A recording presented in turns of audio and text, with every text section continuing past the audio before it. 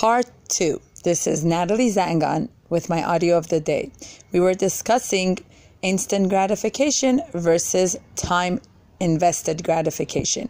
So I was saying that based on the technology and everything that we have learned to be more distracted than focused, more disturbed and busy with all the other thoughts rather than making the best of the moment and being present where we are.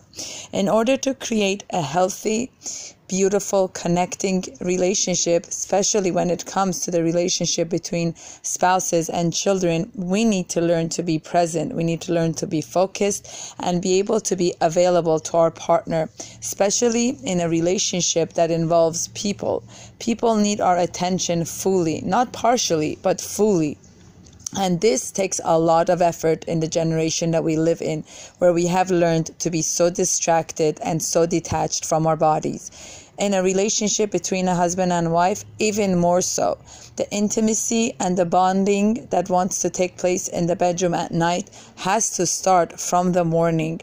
The connection, the checking in, the asking, the relating, and the bonding all starts from the morning. What happens in the bedroom gets impacted from the relationship during the day, and the relationship during the day gets impacted by the relationship at night in a relationship and in a marriage. So we need to do ourselves a favor and take more time to invest in our relationships that are valuable for us, especially when it comes to our relationship with our spouses and the relationship with our children. They need our time. They need our attention. We need to learn to put the technology aside and invest our time in relationships which are significant in our lives and matter to us. These relationships need our attention fully, not partially, not kind of, not sort of, but fully. The other person needs to know that they matter to us. They need to know that we are present. We fully get them. We fully feel them.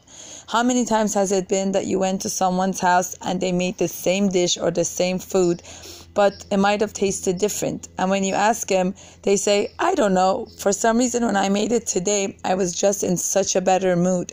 And you can see that even when it comes to cooking the same food with the same exact recipe, when the person is fully present, it affects the taste of the food. It affects the quality of the food.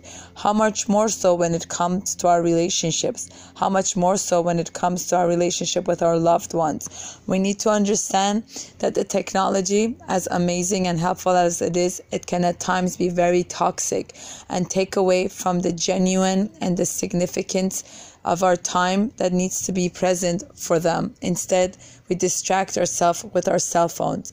So let's make an effort and work on creating more time invested gratification with our partners and our children and people who matter to us, and work on putting our phones away and working on being more present, working on learning how to meditate, how to slow down our breathing, slow down our eating, slow down the time we spend with the people that matter to us. Thank you so much for listening. This is Natalie Zangan at gmail.com.